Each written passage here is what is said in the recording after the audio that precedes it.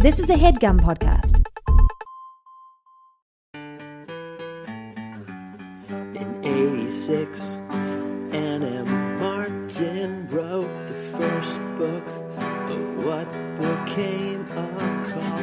Now it's time for Babysitter's Club. Mystery. Jack. Yes. Do you remember the early 2000s MTV game show, Quiet Library? I think it was called. No. Or maybe it was. Great.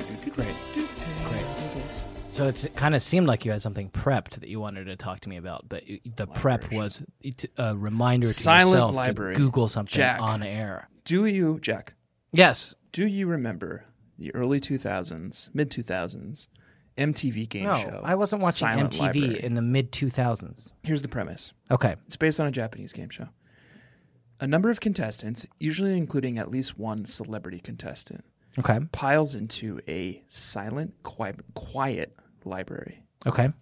sitting at a table across from one another.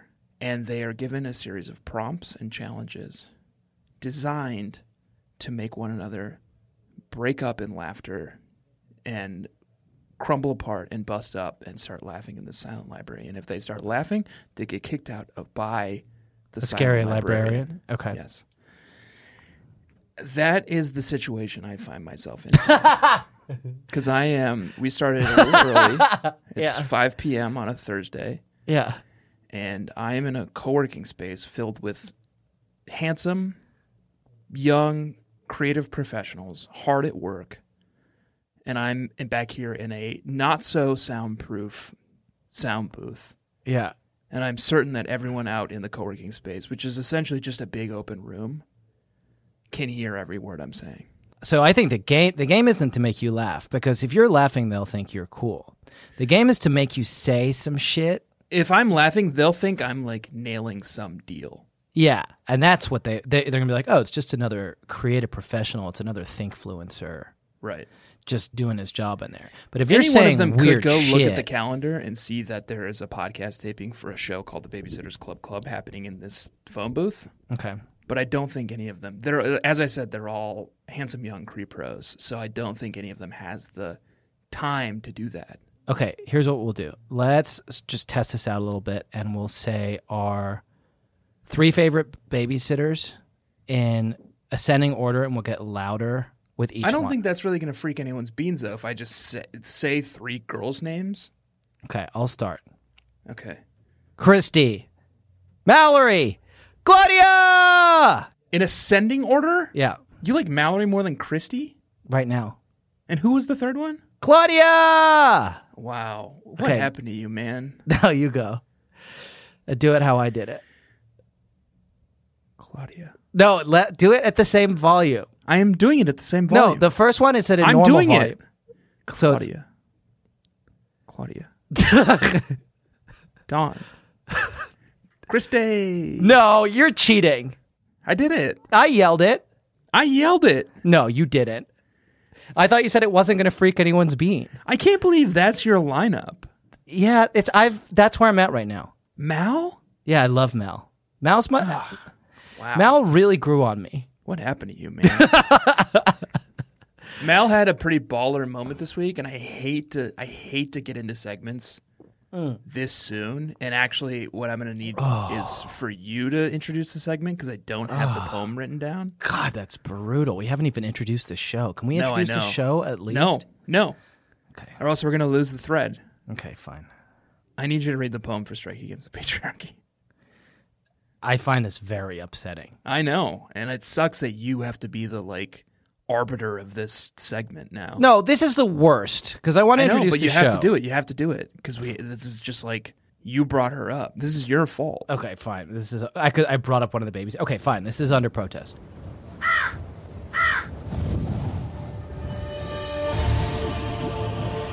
Hand me another brick, my dearest friend, to build a mausoleum all around. This shriveled thing that's reached its natural end, and lower it at last into the ground. So strike the match and join me as we sing a glad goodbye to all of history's men. let's warm our hands upon this funeral pyre and think on all the joys that life will bring and all the life we'll share together when we've put the patriarchy to the fire. It's our Strike Against the Patriarchy. It's a segment for a podcast, and we are not going to tell you what podcast it is or what podcast you're listening to or who we are, because that's how Tanner wants to do it. And this is how Jack has decided to do it this week because he introduced. Anyway, this is in the chapter 2. Yeah. The last 2 members to show up for our meeting that day were Jesse Ramsey and Mallory Pike, who were best friends. Here's what they were wearing. Jesse had on a black ballet leotard top and jeans with bulky red knitted leg warmers slouched around her ankles. Mal was wearing jeans, a purple sweater, and a big yellow button that said, "I read banned books." Hell yeah. Yeah, right? Hell yeah. That's cool as hell. And that's the kind of stuff that makes me see where you're coming from Yeah. on your pro Mal stance. How can you not like that? That's cool as hell. Yeah. It also seems a little like she's dressed like Wario, Yeah, it does. which I like too. Well, and in Stony Brook, that's a pretty revolutionary thing to do. Like here, it would just be like virtue signaling. Yeah, okay, we get it. In Austin or in where you are in Brooklyn. I bet you have one of those signs in your front yard too Yeah. that says like, "In this house, we Yeah. read banned books Yeah. and don't eat shellfish." And We do. yeah, And you're not getting any points. But in Stony Brook, where like mobs of armed anti-book crusaders are often found wandering around the streets past curfew, right. that's a pretty dangerous statement that Mal is making. And to dress as Wario, And to dress as Wario, hated? the most like hated Mario character of all time. Yeah. Wow, bold. The sworn enemy of the most beloved video game hero. The inverse, the perverted abomination of the most beloved video game character of all time. Bold, Mal. Should we start calling her Wal? That's cool. Oh, Wallery. That actually brings up another segment I have, No, fuck you. which is what's your Wa, your evil Wa name? It's a name generator. Mine is Whack. Whack. Waluigi. Wario. I'm trying to figure out what the rules are because Waluigi isn't Waluigi. It's Waluigi. I think that So would you be Wajak or would you be Whack? I don't know the answer. And would I be Wanner or would I be Watanner? I think I'd be Watanner. Tanner sounds cool. Yeah. Okay, can we introduce the show now? Yes. Okay. Hi. Hi. And Oh, sorry. Jesus Stop. Go God. back. What? Start again. Hi. And why? And welcome to the Babysitters Club. Club. Mystery. Club. And then we do the 2 clubs and then mystery and then another club? we blow past it now because we've run out of the times that we're allowed to dwell on it. I am Jack. My name is Watanner. And this is a podcast where This is an evil episode. it's an evil episode. It's an upside down evil episode. We should have said it up front. Yeah. This is an upside down evil episode, and you're in a mirror episode, and everything in this episode is evil and twisted and warped from how it would be if it were a normal good episode. And you're the Wabi Nation. Yeah, the Waby Nation. Mm-hmm. The Waddle Babies. That's good. Yeah. And Waddle Babies? Yeah. So you're saying they're actually called the Model Babies? No, it's like Waddle instead of Riddle. Okay. Yeah, I would say Riddle Babies. Okay. Well, I think maybe you've just landed on the distinction between name and end of name. end of name Yeah. is if it sounds like it makes sense. Well, put it to a vote. Waddle Babies. You let us know whether you prefer Or to be Waddle Babies or Warriddle Babies. Warriddle Babies. What we do is we talk about the Babysitters Club Mysteries, and this week we're talking about a novel that is called Babysitters Club Mystery number 19, Christy and the Missing Fortune. It's by Ellen Miles. It's a good one. Good one. Very good. I liked it. I loved it. What we like to do is first describe the novel and then review the novel. Yeah. We describe it twice. I guess it's my turn to describe it, which is troubling because I have not prepared anything. Oh, okay. Let's see here. Let's see if I can just kind of throw something together at the last. Yeah, just write something really quickly. I'm just going to throw something together. Okay, I've got it. Yes. I've written it down, and I wrote this in the few seconds between me panicking that I hadn't written anything and now. Yep. So are you ready? Yes. We should explain, okay. Riddle Babies, Wah Riddle Babies, that Yeah. Jack thought he was headed to a fun pool trip with his young son. Yeah. And then I brought reality crashing down on top of him when I reminded him that that's not how time zones work. I mistook how time works. And the mistake that I made, even though we are only an hour apart, was so catastrophic that we're recording 2 hours earlier than I thought we were going to. Right. Yep. I had my boy in his swimsuit, and we were about to walk out the door when Tanner texted and was like, I'm waiting in this co-working space. A bunch of creative professionals are really creeping me out. So you didn't have a lot of, that's all to say you didn't have a lot of time to prepare, but I'm glad to hear that you've managed to pull together, you've managed to do some beautiful writing. Quick writing, and I am a good writer, and I am a professional writer, and so even if there are some rough edges on this paragraph that I've just written in the last 10 seconds, I hope you will cut me a little bit of slack, given how little time I had to pull it together. And now I'd like to begin describing this novel. Please.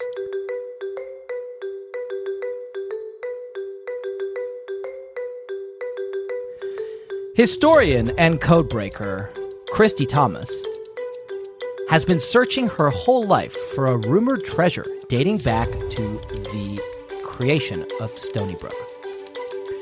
Joining an expedition led by fellow treasure hunter Claudia Kishi, Thomas finds an ice-locked colonial ship in the Arctic Circle that contains a clue linking the treasure to the founding of Stony Brook. Yeah.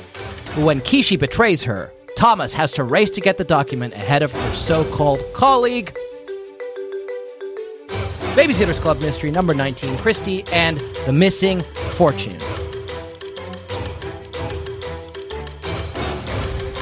Pretty good. Pretty good. Yeah. And it sounded, I would say, 40% accurate You know what's crazy? to the text of the book. That is exactly what this book got on Rotten Tomatoes. Yeah. Yeah. 40%. 40%. So that fits, I think. In my mind, only films are, not only, I suspect, but like oftentimes all you see on Rotten Tomatoes is film reviews. Yeah, and just some of the best books Okay. make it on. What if you describe the book? Okay.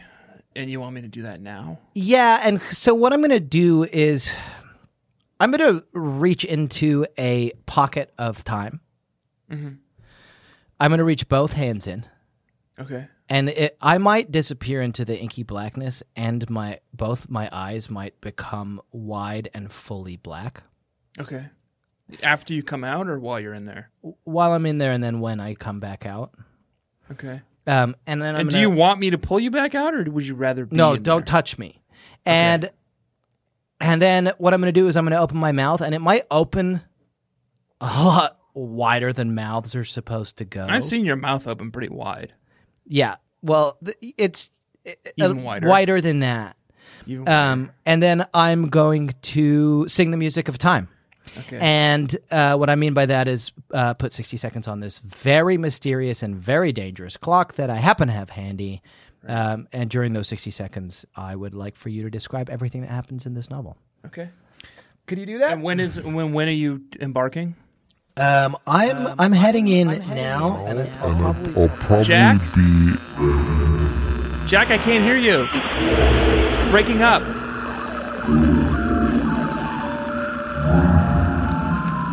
I can barely make you out. Okay, here's what happened this week. Christy discovers that there is... I can't remember exactly how she got into it, but she discovered this woman called Christina Thomas, who used to live in the olden times, who disappeared mysteriously, and she's like, oh, wow, her name is almost like mine. Isn't that fucked up? And then she discovers that Christina Thomas disappeared with a large amount of gold. So she does like kind of a Curse of Oak Island kind of thing and goes in search of Christina Thomas's gold, and discovers that Christina Thomas still has some living relatives and gave up this estate called something. Now I can't remember what. Squire Lot. And she also discovers that Cokie Mason is related to the girl. The B-plot is that Jesse Ramsey is helping clean up this arboretum, and the two are the same, Squire Lot and the arboretum. And time. Yep, that's it. There's an arboretum in the mystery books. Like crazy edifices just like grow. They grow out of nowhere, yeah. Out of nowhere. And this week, a massive arboretum. And not even nowhere. They grow out of nowhere, but they grow out of no when either. Yeah, this totally. is like an arboretum from 1860. Yeah, and it's just suddenly there. And here it is. And all of the girls have time to just drop everything and like try to save the arboretum, which is in danger of being taken over by mean developers. Yeah. And meanwhile, Christy found this mysterious story about this girl who went missing and lost her fortune. And she suspects, here's Christy's plot line, is she thinks, oh, Christina Thomas, I might be related to her. Right. And she went missing with millions of dollars in gold. And if I can discover where she buried the gold, I, Christy Thomas, would be a millionaire. Right. Because And my name is Christy Thomas. Right. And here's the thing, though. Right. You already are. Yeah, that's what I thought. Watson's Watson literally a millionaire. Brewer is a millionaire. Yeah. And two, no, you wouldn't. No, yeah, exactly. Thank you. Like, maybe your dad would? Yeah, maybe. Or, like, some other relative? It would get tied up in some weird legal shit. Right. Turns out, guess who's the millionaire? It's Cokie Mason. Cokie Mason. And guess who might be related to Cokie Mason? Christina Thomas. Christy Thomas. Yeah. How about that? How about that? Yeah, and you know what Cokie Mason is? Tanner. She's the Wah Christie. Okay. Yeah. Isn't she? So then would Wah Cokie be Christie? Good? Yes. Huh. Yeah. That's something the Mario universe has never quite explored. Is what happens when there's an evil character. Like, is Wah Bowser good? Love to see that. I would explored. love to see Wah Yeah. Bowser. That would be amazing. Yeah, like would Wah Alan Gray be cool? Yeah. Wallen Gray. I think it'd be Wallen. Yeah. That's very interesting and worth exploring. So Cokie is the direct descendant of this person. Christy finds this like wise old woman who is the descendant, and Mildred. Mildred has been trying to solve the mystery of where the fortune went. It was hidden in a very interesting way. I guess what we should do now is our guess. Okay. Where Liz? Sorry, she's like patiently waiting in this room full of creep pros. Oh God. So Liz, could you come in here? So you didn't just walk into this room full of creative professionals. You walked in with a small entourage. They were here. They were waiting for me. With like ukuleles and shit. Karis is here. Liz is here. Yeah. And I was like, I'm not even sure we're going to need you today, Karis. And she was like, that's okay. I come anyway. That's really nice. Yeah. Okay, Liz, take it away. Take it away. You're so beautiful when the burns are so light, but so thankful for smiles for miles so bright. Jack and Tanner guessing the mystery, work it out 5 chapters in. Jack and Tanner guessing the mystery, reviewing it so thoughtfully.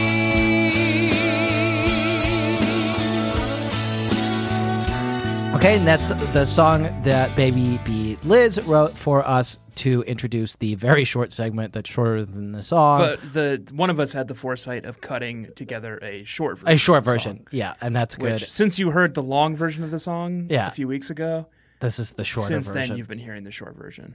And it's a segment where, after chapter 5 of these novels, both of us on the honor system write down separately our guess as to what the solution to the mystery is going to be, and whoever gets the most correct guesses will win some kind of prize that we haven't determined yet. Yes, There have been- $100,000.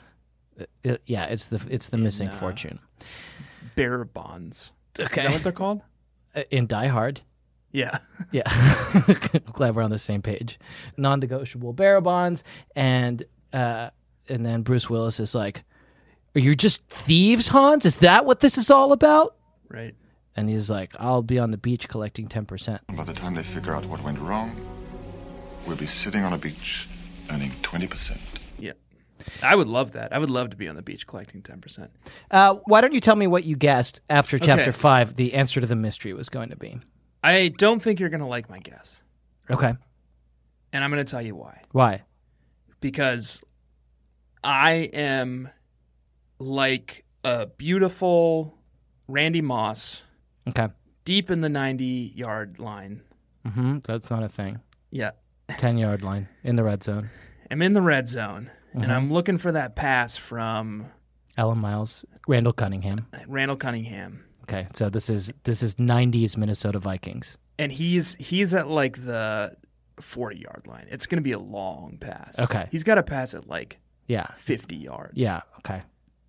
Can NFL quarterback throw that far? Yeah, probably. Okay. Coverage is tight. I'm triple covered by Yeah. linemen. You're right? Randy. No, probably by cornerbacks. If you're triple covered by linemen, they're like 20 yards behind you at this point if you're Randy Moss. So maybe cornerbacks? I'm waiting. Though. That's the Oh, problem. okay. So Is you I'm got- deep in the red zone, and I'm Yeah. waiting for this ball. I'm waiting for this Okay. pass. you Randall's know? been running around like crazy. I've been running around. I've been cutting across the field, and I'm looking for that pass. And there's Randall Cunningham back at the 40-yard line. Alan Miles. Can we have Tecmo Super Bowl music behind this description? Okay, good. And then I see it, and the ball is released. Yeah. And then, like, Is it a tight spiral? A second before Alan Miles / Randy Cunningham is sacked by like 6 other linemen. Yeah. On her back foot. Yeah, the ball is out, Yeah. and it's sailing through the air. Yeah. And these linemen who are triple covering me are looking for it, and they're losing it. They can't see it in the lights of the Metrodome. And I see it, though. I've got my eye on it. And these guys are looking for it, and they're not paying attention to me. And I see it coming, and I run. It's a Hail Mary, and I run just out of the reach of these dudes. And right here in the pocket of my arms, Got it. got it. Wow. And I Okay. just pivot, and I run 7 yards. Time running out here in the first half. All kinds of time. Going to throw it deep for Moss. Pulls it in at the 10-yard line. Flips it over his head. This is a touchdown. Spike it in the end zone. Okay. Because let me tell you my guess, Jack. Okay. End of chapter 5. Oofda. This is a tough one. Christie's relative isn't Christie's relative. She is, however, the original owner of the Arboretum, and Christie will uncover that in her research and save the Arboretum.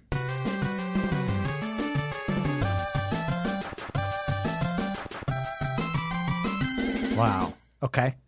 Okay. Okay. You did pretty good, Randall. But guess what? What? Minnesota Vikings. Yeah. There's 5 seconds left on the clock. Okay. And guess who you're playing? The Green Bay Packers and Brett Favre. Okay. And that's he- you, or that's Ellen again? That's Ellen. Okay. Again. I'm trying to think of a Packers receiver from the 90s. Klein Saucer. No, he was a Viking. You can only think of Vikings. Sterling Carter. Chris Carter did not play for the Packers. He played for the Vikings. Well, can you only name... Yeah, I'm not a football fan. I watched the 1998 Vikings, and that's it. So that's my only frame of reference. What about Donald Driver? Did he... Let's say... Well, I said Sterling Sharp. Yeah. Okay. This is good. Highly relatable. Yeah, this is highly relatable. And it. I'm glad that we're like making sure to be as accurate as possible about the football player names. It's Sterling Sharp. Sterling Sharp is not on that team, man. Well, it's a 94 team. Anyway, guess what?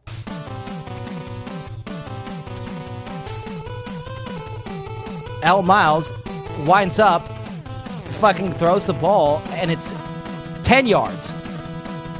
And it's to me, but I've got such amazing moves that I do a spin move, and then I do a stiff arm, and then I'm off to the races. And it's 40 This yards. is from the. This is from the. From their own, my own 10 yard line. My own 10-yard line. Yeah. He could go. Wait, are you a running back? I'm a receiver. It was a short Okay, pass. so a very short pass. Yeah.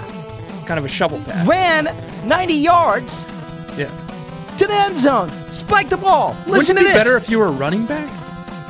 Well, okay. Who's the Packers running back? Okay, so then maybe you 98. should be Michael Blair, No, I don't want to be Michael Blair. Raymond Harris, Oh, God. Why did I choose the Packers? William Henderson, Derek Holmes. Be Derek Holmes. He's good. Fine. They run the shovel pass, which we very seldom see be successful, right there for 11 yards. But the youngster Derek Holmes was the man that did the bulk of the work on the ground. What a find he is.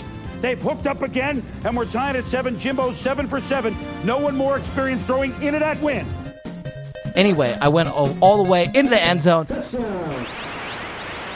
Spiked the ball. Game over. Win by over. 1 point. Okay. Here's what I wrote down. The fortune, a deed, ? Is buried in the formal gardens by the gazebo and will be used to save the arboretum. Christina Thomas will have been the owner of the gardens.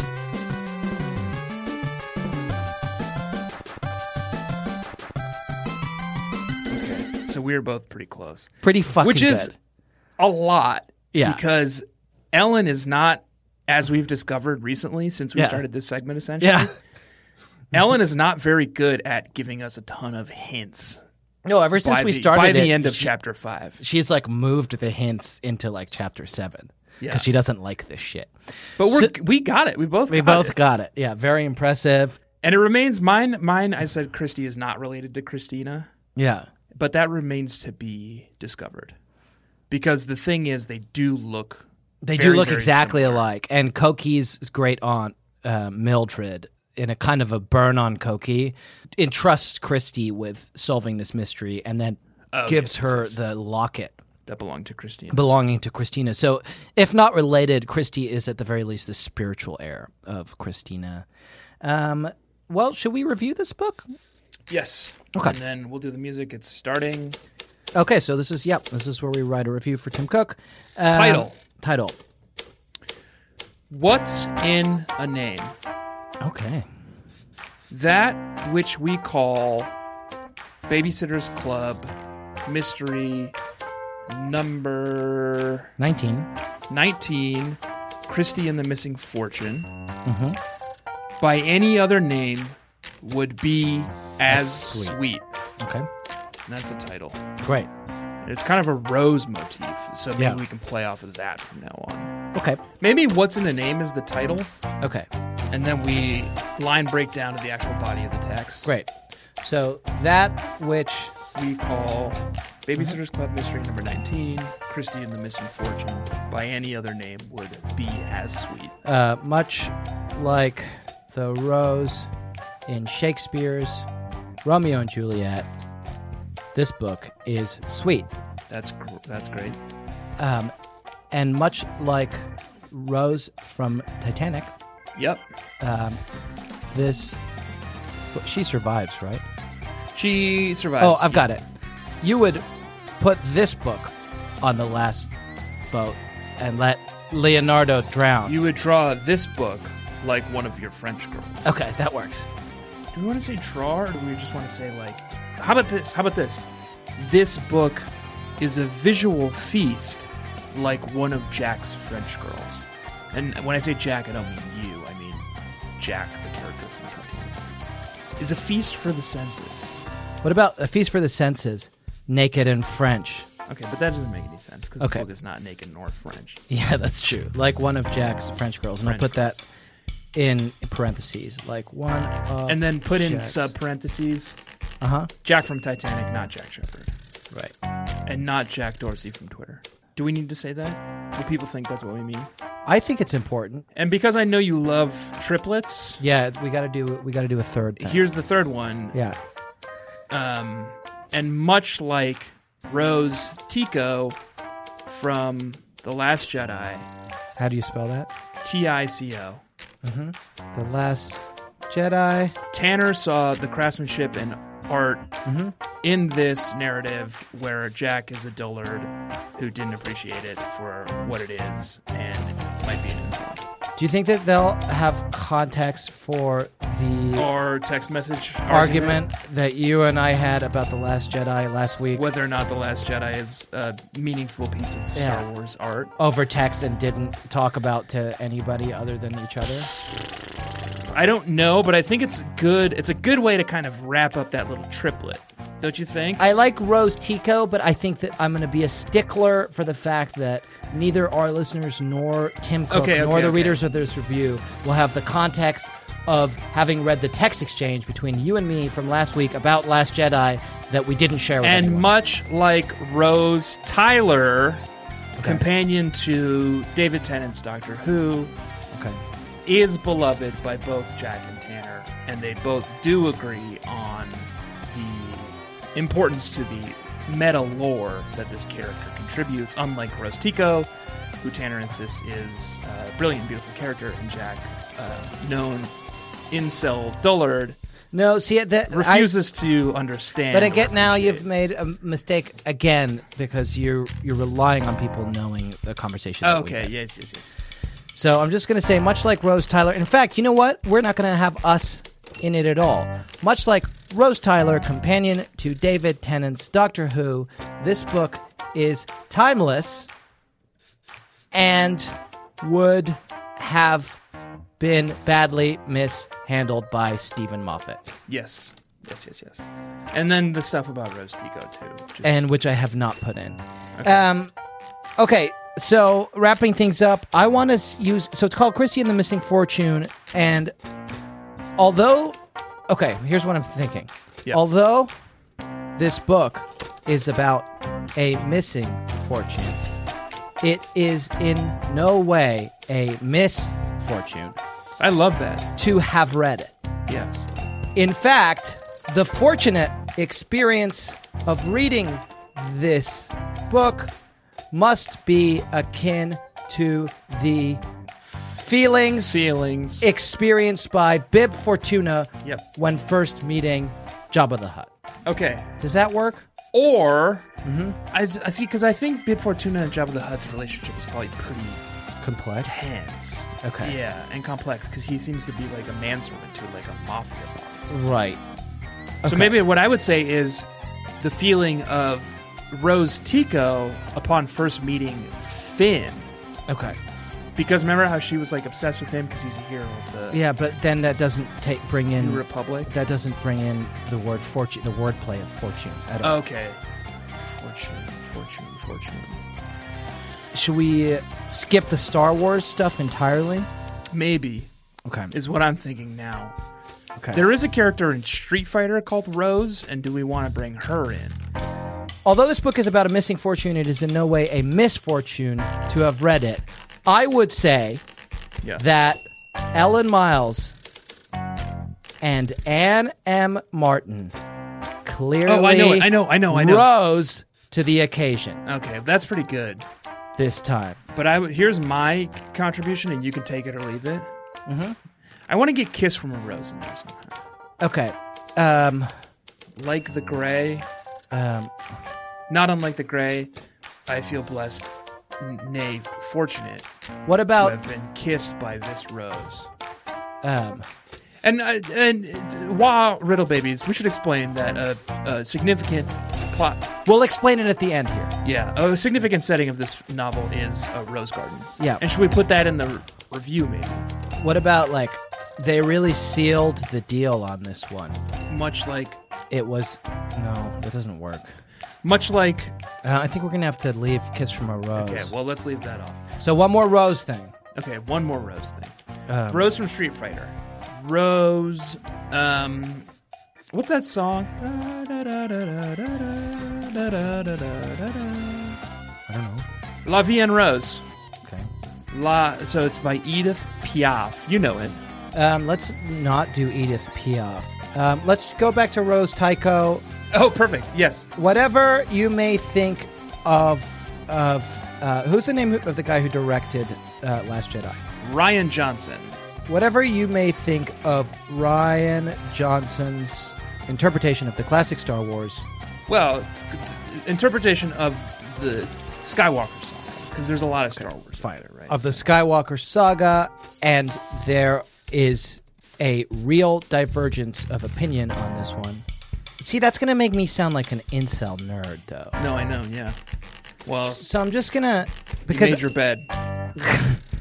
Whatever you may think of Rian Johnson's interpretation of the Skywalker saga, I think we can all agree that this book is, at the very least, better than the prequels.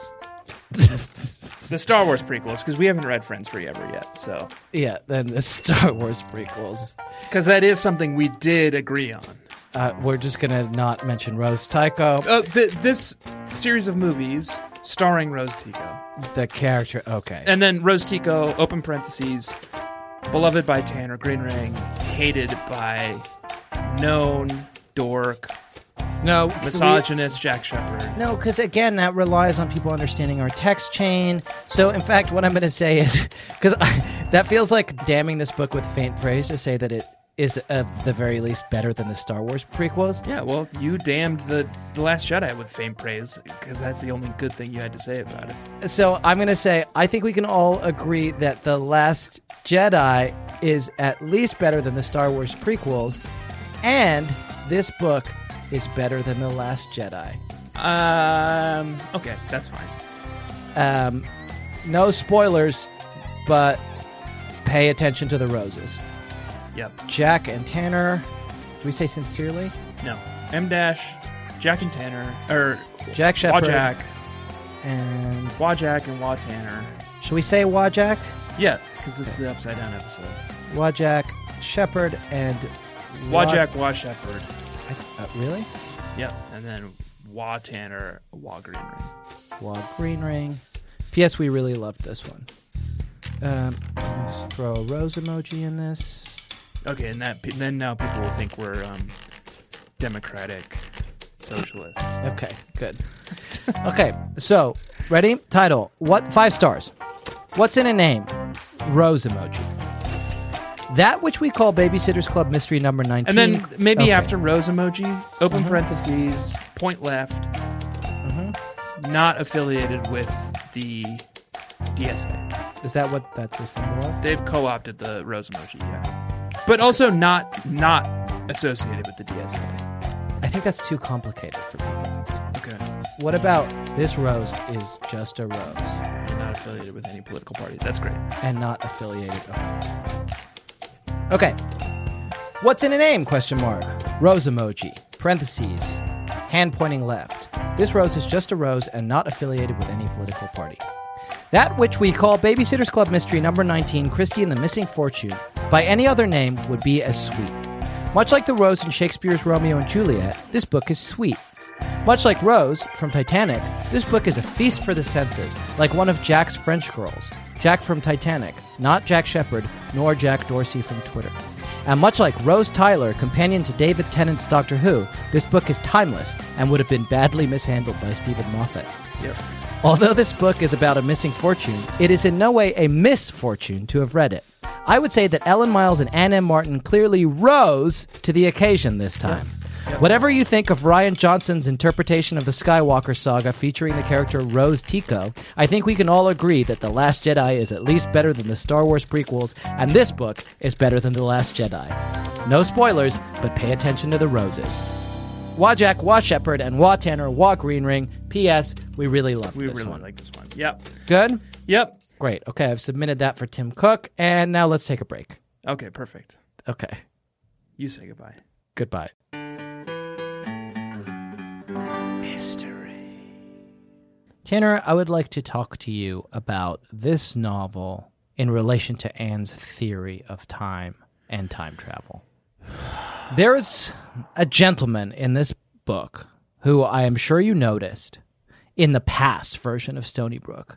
What Ellen and Anne have done here is they have created 2 temporally separate but otherwise connected eras of Stony Brook. Okay. One with Christina Thomas Yep.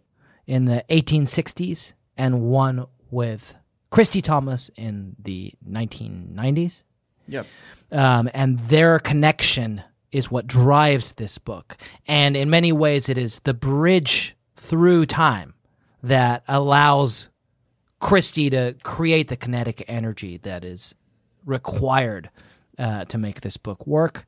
And Tanner, back in 1860s Stony Brook, Christina Thomas's arch nemesis, the person who is trying to prevent her from becoming who she is destined to be, becoming the person that Christy Thomas will eventually find and discover and actualize and reify in the modern era, is a man named Devon and his business partner by the name of Simon Clock. Yes. Oh, okay. Simon Clock, the mysterious Clock. The master of time. The master of time, the mysterious Simon Clock. I think it's fascinating that Ellen has created this villain. She's in the business of making supervillains, right? Right. And so we've got this time master who is a villain in the 1860s, and his villainy is still rampant Right. here in the modern era. He reaches through time, the clock master. And I was very interested to see a lot of the themes of temporality and timelessness and the connection that we can make through time. You were singing my song, Jack Shepard. Okay. I love this. Mm-hmm. And I love Simon Clock. Mm-hmm. And it reminds me of another character in Stony Brook, a modern time traveler. Mm-hmm. A being outside of time and space, a being who's able to take time in his hands and crush it or kindle it. Or be crushed by it. To his will. Someone we haven't talked about in a little while. I have had the foresight, Jack, this evening to prepare a poem. Okay, good, because I didn't. And I was reading up until literally the last second, but still somehow managed to prepare a poem. Mm-hmm. But I guess like me reading up to the last second is not equivalent to you reading up to the negative 2 hour mark. Right, no, yeah. So I'm still beating you on that one. If I may. Please. And then help me with the pronunciation of a Greek word really quickly. Okay. It's K-A-T-H-O with a dash over it, L-O-U. Katolu. Yeah. Okay, here's my poem.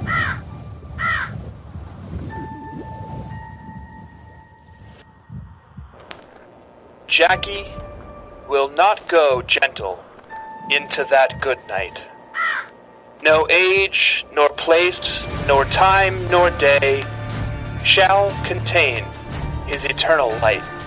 Though timeless as the ancient, worrisome white, because time with the boy no longer stays.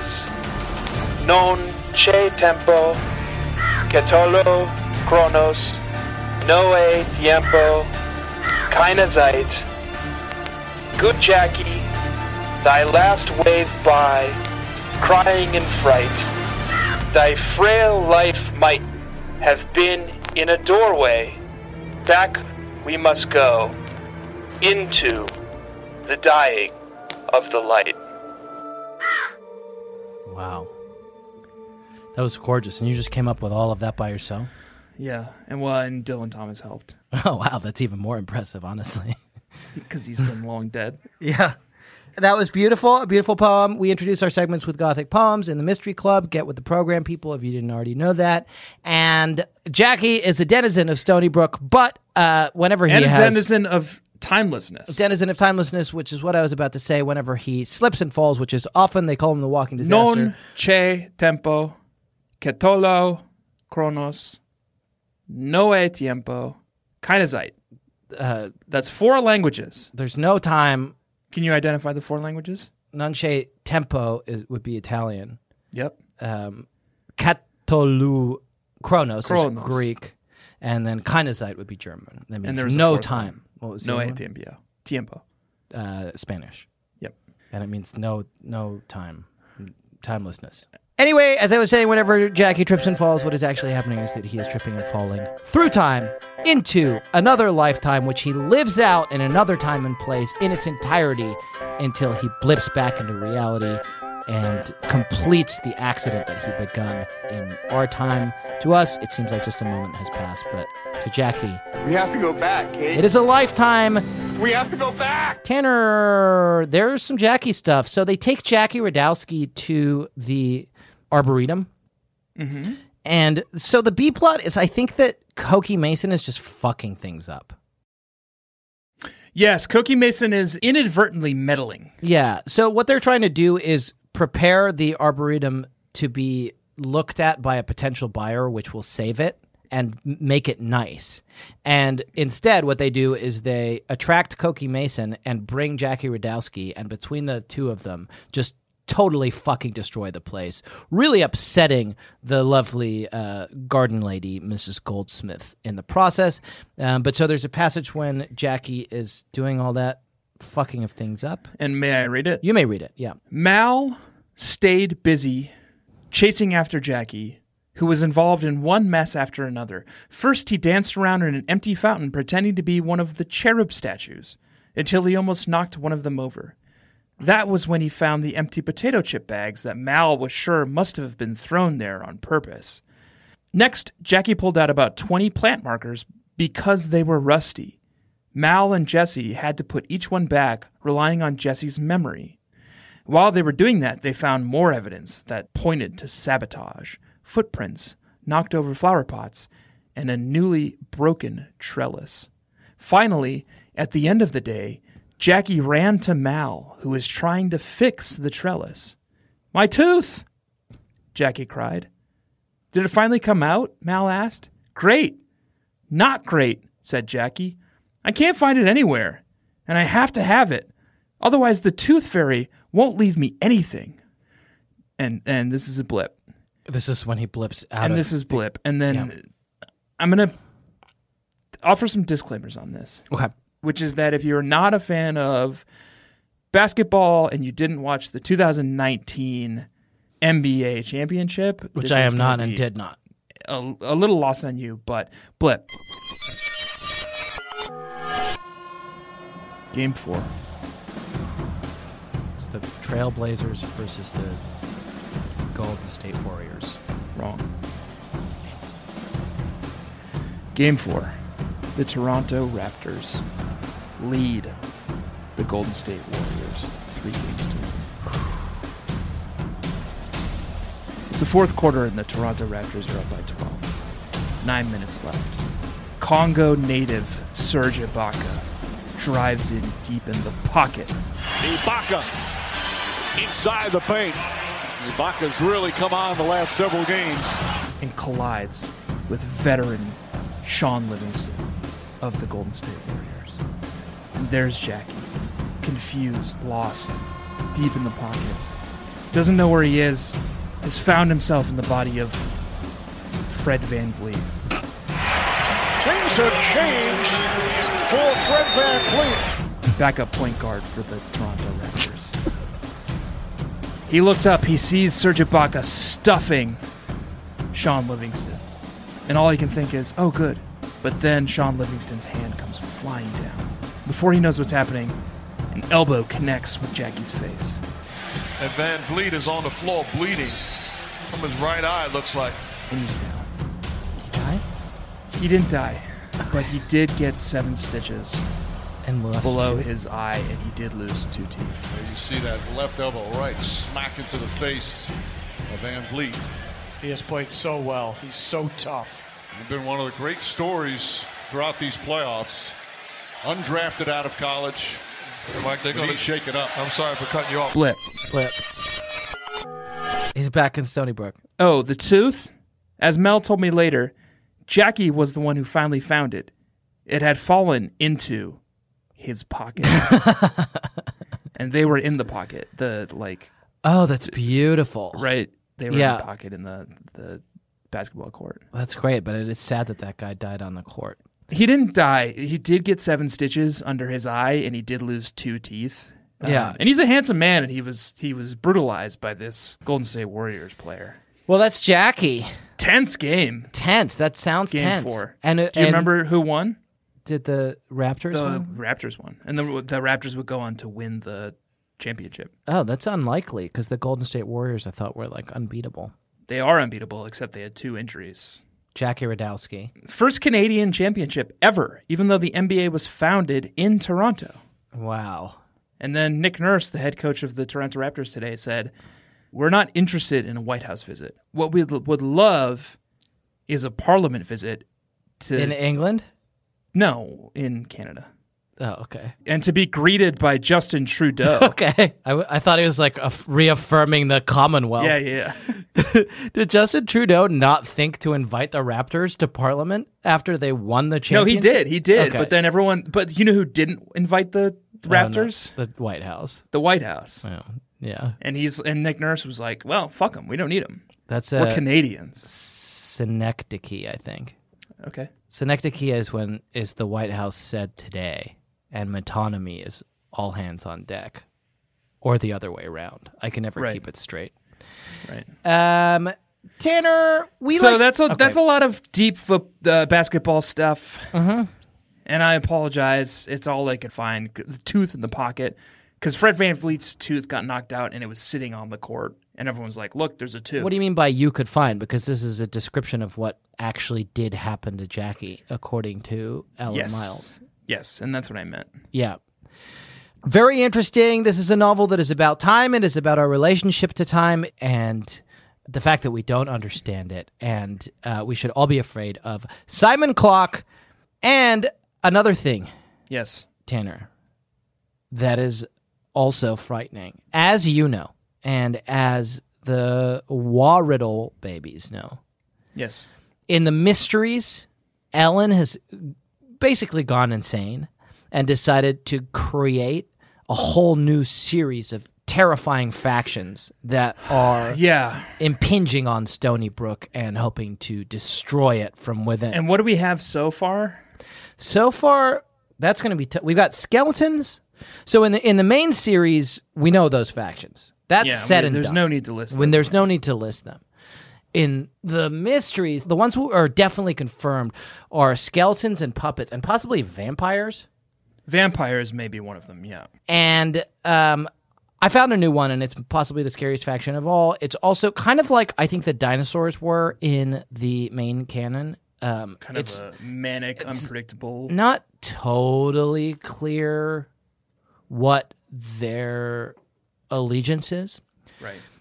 But let me read you this passage. Stacy is talking about going to the Arboretum to save it.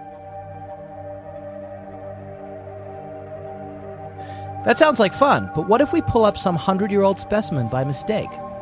All those plant things look the same to me. Okay. Stacy looked perplexed. Plant things? Asked Claude, cracking up. So she's become hysterical. Right. Oh, Stacy, you're such a city girl. Then she lost her grin.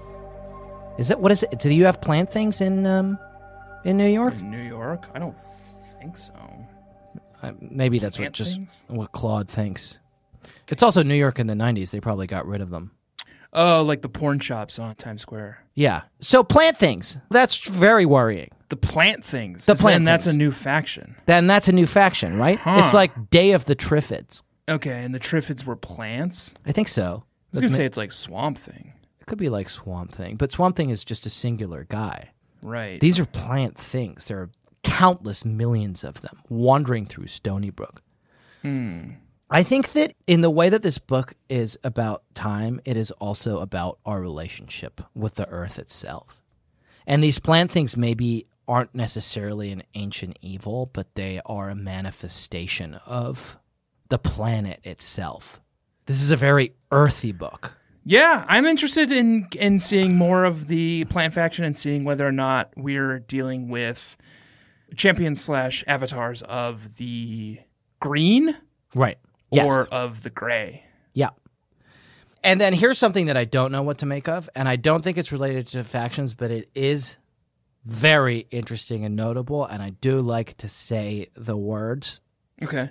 And I did look it up, and I looked it up in quotes, and the only thing that comes up is this book. Ooh, I forgot, said Claudia, waving her hand. I do have some new business. She dug around under her pillow, one of her favorite junk food hiding places, and pulled out a cellophane bag. These are new, she said, holding the bag up. Cocoa Blinkins. Cocoa Blinkins. Has anyone tried them yet? Cocoa Blinkins has one result on Google, and it's this book. Yeah. That's confounding because we've read a lot of these books. Yeah. And Anne and Ellen are no stranger to real-world known brand names for junk food. Ring dings. There's no Twinkies. need for them to make up the name of a junk food. So what was Ellen thinking? What was going through her mind when she was like, this time, I'm going to make it? Maybe Ellen had invested in a company called Cocoa Blinkins. Yeah. And she was like, Anne, can I do some guerrilla marketing in this book? Yeah. And Anne was like, I don't see why not. And then the company like kind of fizzled before it actually launched. I like Blinkins. Blinkins is good. Yeah. Because the Cocoa Blinkins implies that there are other kinds of Blinkins, too. Right. There's vanilla Blinkins. Yeah. There's fruity Blinkins. Yeah. Yeah. Fruity Blinkins is good. Right. And maybe that's just the name of like a friend of Ellen. She knows somebody called Fruity Blinkins. Fruity Blinkins. And this what is your Blinkins name? What is your candy bar name? Mine is Tangy Blinkins. Mine is Tangy Blinkins. Mine is Juicy Blinkins. Juicy Blinkins. Yeah. That's good. Yeah. I just really like that for some reason. I like Cocoa Blinkins. I like that Ellen must have written that down at some point and been like, you know what? I'm sick of saying ring dings. I'm sick of Hostess getting all the fucking proceeds from this goddamn book series. I'm going to say Cocoa Blinkins, see if I can make a go of it. And maybe if enough people Google, because this is like, what, 98 by this point? Yeah. Maybe if enough people Google Cocoa Blinkins, I can use that as like a proof of concept for the Ellen Miles candy bar, Cocoa Blinkins. Finally escape from this fucking cage that Anne and the Scholastic lawyers have locked me in to write a mystery a week. Could you imagine having to write one of these every fucking week? I would like to bring up another segment, and there's now blooper music playing. Okay. And it's comical, and there's slide whistles. And then there's someone saying something about fashion. Oh my God, why she come out here with this crane on like she at an arcade? And then the segment is actually called Jack and Tanner, Fashion Idiots. Why you ain't got no shoes on? Girl, no. All them sweaters. Yeah. And this is where we, actually, it's misnamed because we're fashion experts, and we talk about the fashion in this book, and we weigh in with our expertise. Okay, this week was tough for our expertise, though. Yeah. Because a number of things were said by Christy about Stacy's wardrobe this week, and I didn't understand most of it. A lot of people are wearing a lot of things because what Ellen does for her chapter 2 is that she describes everybody in terms of what they're wearing. It's beautiful, actually, because what she's done is she's isolated one of Christy's insecurities. Right. Which is her fashion choices. Yeah. And then, therefore, Christy defines the world around her by her insecurities. Right. So everyone is described by their fashion choice. Yeah. So you picked out Stacy's. Stacy's outfit is pretty wild. Let's talk about what Stacy's wearing. I'm going to keep track on one hand of the number of things described that Stacy is wearing, and I want to gauge very briefly, yes or no, whether or not you know what this is. Okay. Okay? Yeah. Stacy was wearing that day platform shoes with really high cork soles. I don't know what that is, and I don't know what either of the two parts of it are. That's one. Okay. Black, lacy legging things. No, that's not. That sounds scary to me. A blue dress that looked kind of like pajamas that I used to have when I was 7. Well, that's very specific. So I think no one could know that. Yeah. And then baby dolls. Yeah. I think they were called. That's 4 pieces of fashion. And how many of those do you immediately can you conjure an image in your head of what that means? I know what pajamas are. And I do too, because I have a month-old son, and every night at 7:30 we put him into kind of like a onesie with feet. Baby dolls, it's called. But what I don't understand... Oh, baby dolls is a separate thing from the pajamas? I think it's the same thing. It's the same thing. It's a comma after when I was 7. Yeah. So it's actually 3 things. It's platform shoes, it's the legging things, and it's the baby doll. Right, which is the blue dress. Baby dolls is... Here's what we know what baby dolls is. Baby dolls is a blue dress that looked kind of like these pajamas I used to have when I was 7.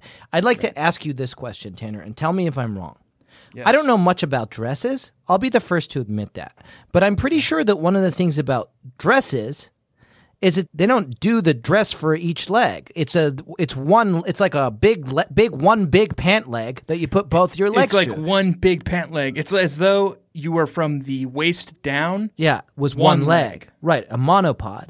And it's a dress, and this is actually a very accurate and very fashion-forward way of describing this. A dress is just pants for a monopod. Just pants for a monopod. Right? We're all agreed on that. Fucking Karl Lagerfeld is agreed on that. Well, rest in peace. That's the guy, right? Yeah. Okay. He's died recently. Okay. So should I do someone else? Rest in peace. Okay. No, just Okay. offer him a fitting... Okay. But he would agree on that. And then say rest in peace. Okay, rest in peace. Yes. But, Tanner, let me ask you this. What's pajamas? Pajamas is for 2 legs, isn't it? Well, I guess it kind of depends. Are you going Grandpa Joe pajamas from Willy Wonka? Because that's just pants. But that's like kind of a rub, and it's got like a hat, little funny hat with a little hat. knobby on the Yeah, end. yeah. So you think that's what this baby dolls is? Maybe. That's what Stacy's wearing. Okay. Maybe. So she's got like a Scrooge, basically Scrooge. Scrooge, yep. So that's what she's wearing, and she calls it baby dolls. But she's also got platform shoes. Made out of cork. Made out of cork. So you can like maybe put bulletins, like you post little like Oh, that's kind of notes nice. on it. Okay, right? that's kind of nice. Yeah, I like that. Buy bread. And then she's got black lacy legging things. Legging things. Legging things. And that's confusing because I thought her legs were covered by the monopod pants. Yeah. Maybe the things are legging in some way? Like they're starting to sprout legs? Oh, okay. They're legging What things. sprouts legs? I guess tadpoles? Caterpillars? Tadpoles. Okay. Caterpillars don't, right? Because they have legs. Tadpoles is exactly what sprouts legs. But and they're black. Yes, and Okay. they are black. So she's wearing sort of a sack meant for a monopod. But she's wearing a Scrooge McDuck pajamas. I mean Scrooge. No, actual Scrooge. She's wearing Scrooge McDuck pajamas. Dickens Scrooge. Scrooge McDickens. AKA monopod pants. And on her legs she has tadpoles. And below that she has, like, she's standing on, like, bulletin boards. Right. Okay, and that does make sense. And then Dawn has got leggings as well. She's got cozy-looking white thermal leggings. And the only thing I could think of is that scene where, I can't remember what her bounty hunter name is, but she goes, "It's a thermal detonator." The mighty Jabba asks why he must pay 50,000. Yato. Because he's holding a thermal detonator. Oh, gosh. But she doesn't say it. She says some shit, and then C-3PO is like, "I'm afraid he has a thermal detonator, sir." Yeah, she says, like, Boosh is her name. Boosh, yeah. And did she say Jabba Wanga? No, that's... No. No, Jabba Wanga, I think is your boy, Bib Fortuna. Jabba Wanga. Ne Jabba no bada. Ki ate, ki ate, ki ato. Ki ato. Yeah. That's right. And what that means is I've got a thermal detonator, and that's what Dawn is wearing. Ki ate, ki ato. What I would like to do very quickly, we're running over time, so I will just ask you very quickly, in the form of a poem, whether you had a burn of the week, and the way that I will do that is like this. O taunt, thou art sick, a very good burn, that stings you so right, a knife that doth turn. It gets in your head, but oh so soon it will cause me to have to call the burn unit. It's our burn of the week. Did you, Tanner, have a burn of the week this week? Yes. Tell me. I'm reading Star Wars dialogue now. That's not for the best. Okay. It's kind of your fault for leading me to water. You expect this horse not to drink? Yeah, no, you're right. Ugh, said Marianne. Why is Cokie lurking around? Cokie Mason is one of the BSC's favorite people. Not. She's never someone I would call a friend, even though I've known her for years. It's a Borat joke. It's a Borat joke. Yeah, that's good. Cokie Mason is one of the BSC's favorite people. And That's good. That really did get me. Yeah. It's kind of a meta burn because it's not diegetic. It's for us. Yeah, it's for us. Right. My burn is on the... Well, I will read you my burn, and it goes like this. Oh, so they find a diary. I don't know what the fuck is the deal with this proliferation of like mysterious diaries in Stony Brook. Yeah. They're everywhere. But like the number of mysterious diaries per capita in Stony Brook has got to beat any other small town in America. Maybe, and this is a theory I'm formulating literally right now on the spot, they're living in a cabin in the woods like simulation. Okay. Okay. And so each diary that they choose puts them Brings into about a different different horror. mystery or horror. To appease some elder god. Yeah, to appease an elder god. So check out this passage, Tanner, to put a pin in your theory, which is obviously exactly right. And something we should definitely start tracking. Yeah, something we should definitely start tracking. Watson's Library is a dark, peaceful, comfortable place with cushy leather chairs, thick rugs, china lamps, and a big wooden desk. And of course, shelves and shelves full of books. The room has a nice smell to it, that special library smell made up of musty books, lemon furniture polish, and something else. Ink, maybe? Or glue? Anyway, right. That smell always makes me want to grab a book and a blanket and curl up to read for hours and hours. There is some mysterious smell in the library, different smells that are captivating anybody who walks into it and forcing them to grab a book. Yeah. Can I back that up? Please. Claudia, who was sitting cross-legged on her bed, looked up from the scarf she was knitting. She was using 3 colors of yarn: purple, green, and a peculiar shade of orange. An enticing, enrapturing, indescribable shade of orange. Okay. That just compels. There's something about this world. Yeah. The colors and the smells are heightened. Their senses are being kind of pushed and pulled in this way. It's pulling them toward one or other of these horrors, diaries, or these horrors that will create a new fortune for them. And maybe that's the factions, or is that too obvious? No, I think that makes a lot of sense. Okay. And this week we had the plant faction, right? Took over. Because it's this earthy, this arboretum springs up out of nowhere. Can I introduce a quick new segment? Yeah. Very quick, and I know we're over time. Can I introduce a quick new segment? And it's called, here's what it's called. Reminders from the Green Ring household Alexa that Jamie set for herself that Tanner gets on his phone. Okay, great. I love it. And here's this week's reminder. Okay. Take the sweet potatoes out. Okay, great. And have you? No context, no idea what that means. Clearly a reminder Jamie set for herself in the confines of our home, which I am not in. What if she thinks of your dog Hercules and your boy Miles as her the sweet potatoes. Sweet potatoes. We do call the boy a potato now because Okay. he's got kind of like a potato-like physique. So this is probably important because otherwise they're just going to overcook, right? If you don't take them out. Oh, and she has them in the oven, or I think in the I would context. say 0 oven time is probably good for either of them. Yeah, okay. Well, you should tell Jamie. I do need to get home and walk the dog, though, so maybe we should. Tanner, let's get the fuck out of here. Yes, please. Wah riddle, wah babies. This has been an evil episode. Sorry about that. Sorry we didn't warn you, but it's too late now, and you've listened to an evil episode. You should have known when you clicked on the episode title called Wah BSCMC number 19 or whatever it is. Yeah, that was your warning.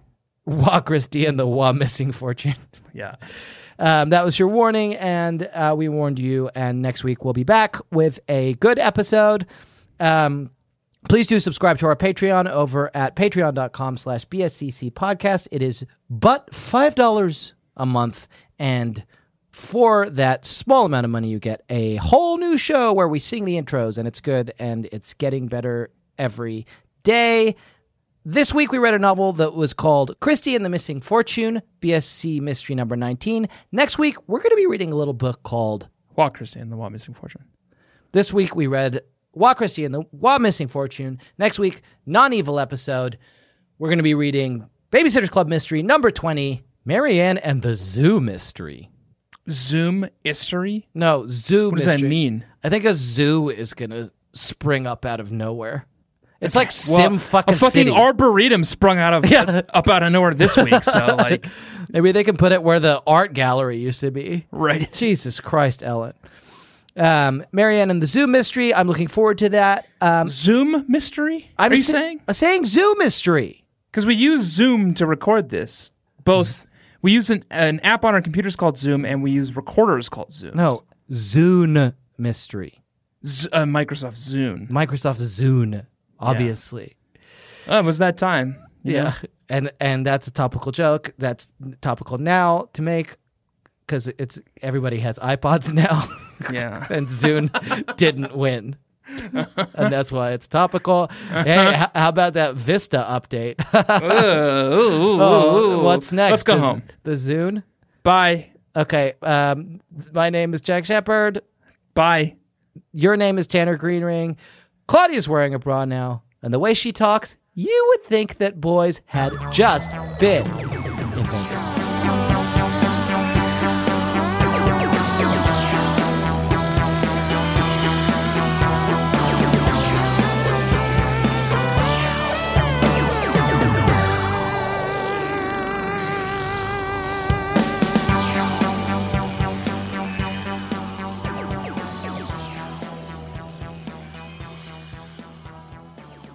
Ugh, I just realized that this is your edit, so you're going to cut all the Rose Tico stuff.